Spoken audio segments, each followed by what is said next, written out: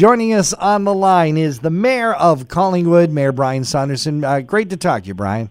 Hey, good morning, guys. Great to talk to you. I'm very happy there's mostly positive news to talk about today. Yes, definitely. It's been a very productive week so far, even though it's a shortened week. Now, there is some opening up of local businesses, which for some businesses is a blessing and maybe a bit of a curse as they try to scramble to get ready with the new COVID protocols for opening up. But that is good news. It also means that certain segments of the town is opening up a bit, too. Yes, absolutely. As the downtown reopens, and the task force submitted its final report to council yesterday with over 35 recommendations. They've asked us to work with local businesses and stakeholders like the BIA and the Chamber of Commerce to help establish protocols for businesses and be a resource to give them ideas about how to have safe physical distancing and set up business, and as well how to access PPEs if they need those, working together with our group at the Optimist Club. In terms of other places that are opening up, the boat launch opened up yesterday, and it's open from 7:30 in the morning to 8:30 at night, and we ask people to line up behind the sign and wait until they are called forward. There are no washrooms, so plan ahead. The dog parks are starting to reopen. The municipal tennis courts are starting to reopen. So I would ask people to look at the Parks and Rec.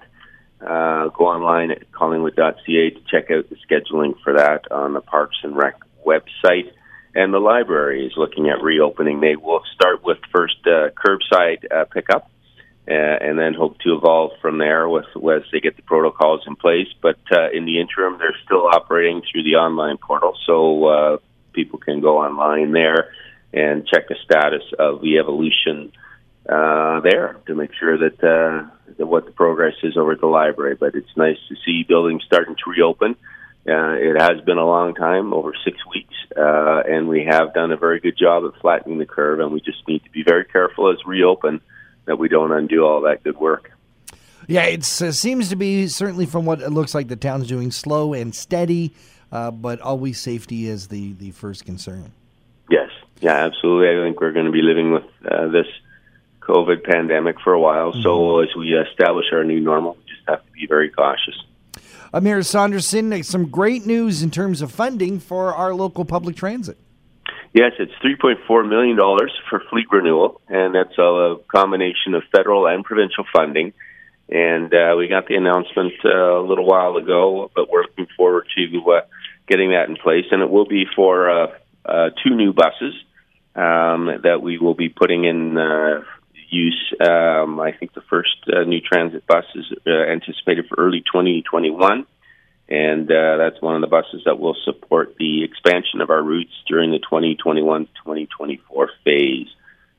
So this is a very much needed funding, and it will enhance and increase and expand, I guess, our local transit system, all of which is a good thing as we work to become a greener community with better access to active transportation and public transportation.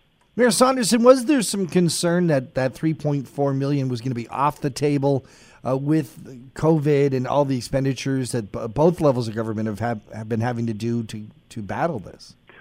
Well, that's an interesting question, John, and we've got that announcement just before the COVID pandemic, but they asked us to keep it quiet until there was an unofficial announcement, and that has happened. It's an interesting issue for, I guess, the federal and provincial governments. We've seen both levels of government start to expand their financing and funding to keep businesses and people going during the COVID crisis. So while there has been increased funding, we have not heard word that any of the existing funding that we've received is under threat, or any of the grants we've applied for are under threat, but I guess we'll see how that plays out.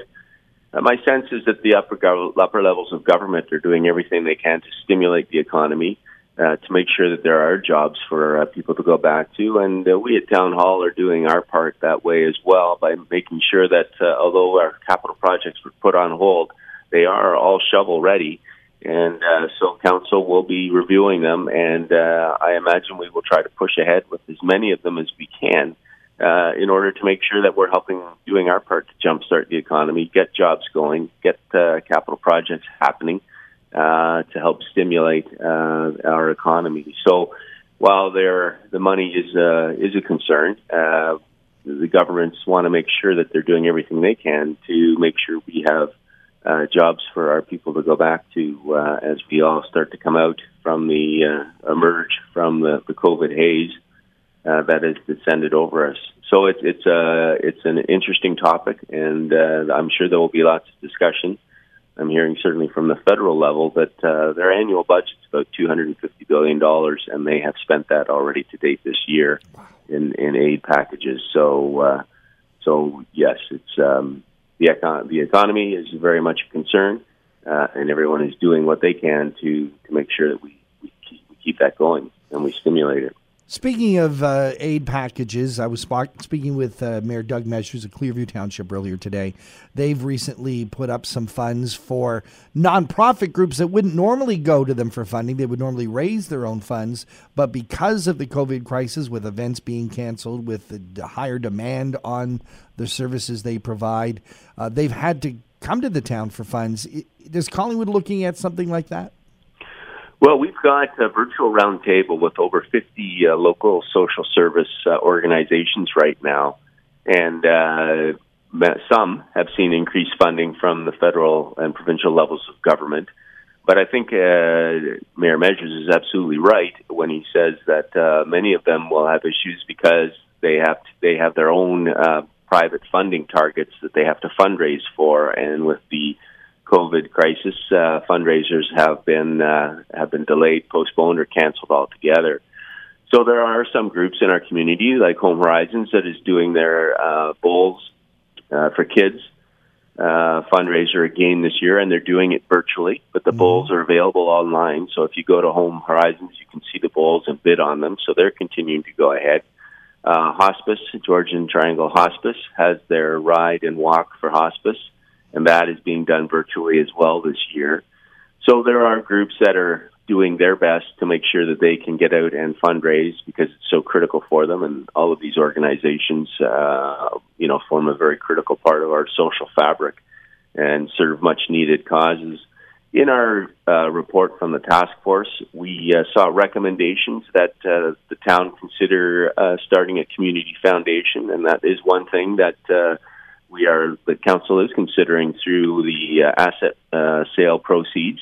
So starting a community foundation would give a vehicle to help our residents, give them an opportunity really to vote with their checkbooks if there's initiatives they'd like to see, both on the capital front. For example, our rec facilities, we know we have to create a centralized multi-use facility, which could include a theater.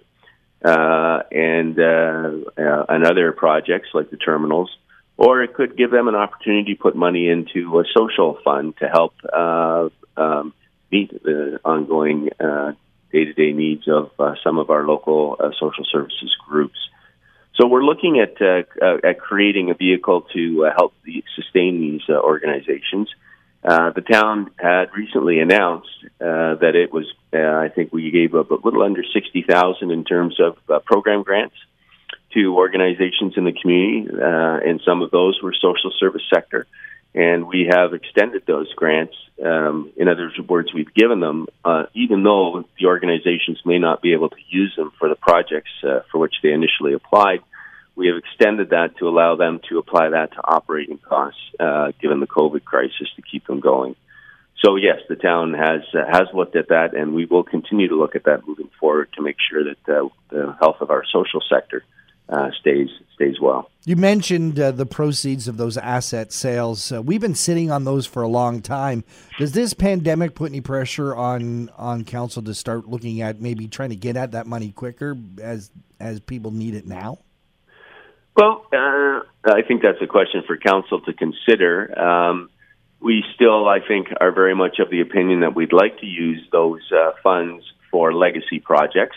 looking forward. But the $2.5 million reserve that we created for COVID costs did come from those asset sale proceeds. So while we had about a little over 18 million set aside, we did earmark $2.5 million for use during the pandemic. And so that is there for that use, and Council will be considering many of the recommendations that we're asking Council to commit money to initiatives to assist our economy from the task force. That's where that money would come from. These are busy times for you, the Council, and staff, and we really appreciate everything you're doing to guide us through this COVID-19. Mayor Brian Saunderson, thank you so much for joining us here at Talk of the Town.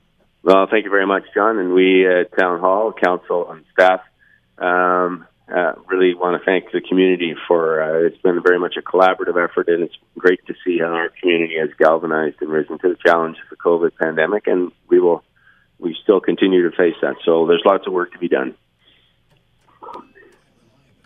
That was great, Brian. Thank you so much. Thanks, guys. Take care. Enjoy the day. Welcome back, John. You too. Bye-bye now. Bye. That was good.